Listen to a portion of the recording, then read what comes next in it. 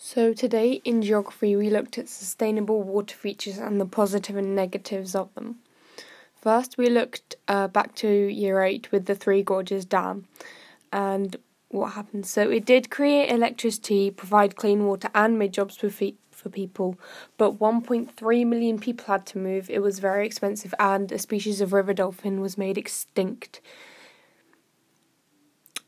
Next we looked at rainwater harvesters. And this process is just collecting water off roofs. And it's quite cheap. It helps stop the long walk to find water that's normally made in poor countries. And it's quite small scale. But it doesn't affect many people, and it needs to have a sustainable water amount throughout the year for it to be effective. Then we looked at desalination, which is the process of taking salt out of seawater to make fresh water. Now this is a very good idea, but it is very expensive and it needs a lot of energy. It also releases greenhouse gases, and the process is very expensive. It also has to be in a coastal area to get the water.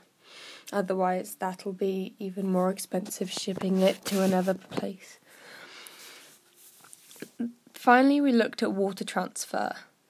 And water transfer is almost identical to the Three Gorges Dam in that it has lots of water, lots more clean water for people, there's new jobs, and it's better quality water, but many people had to be moved. It was very expensive and will not provide all the necessary water needed.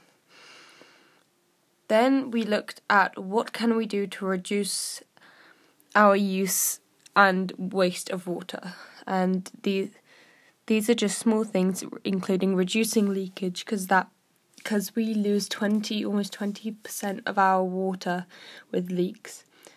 Then we'd look.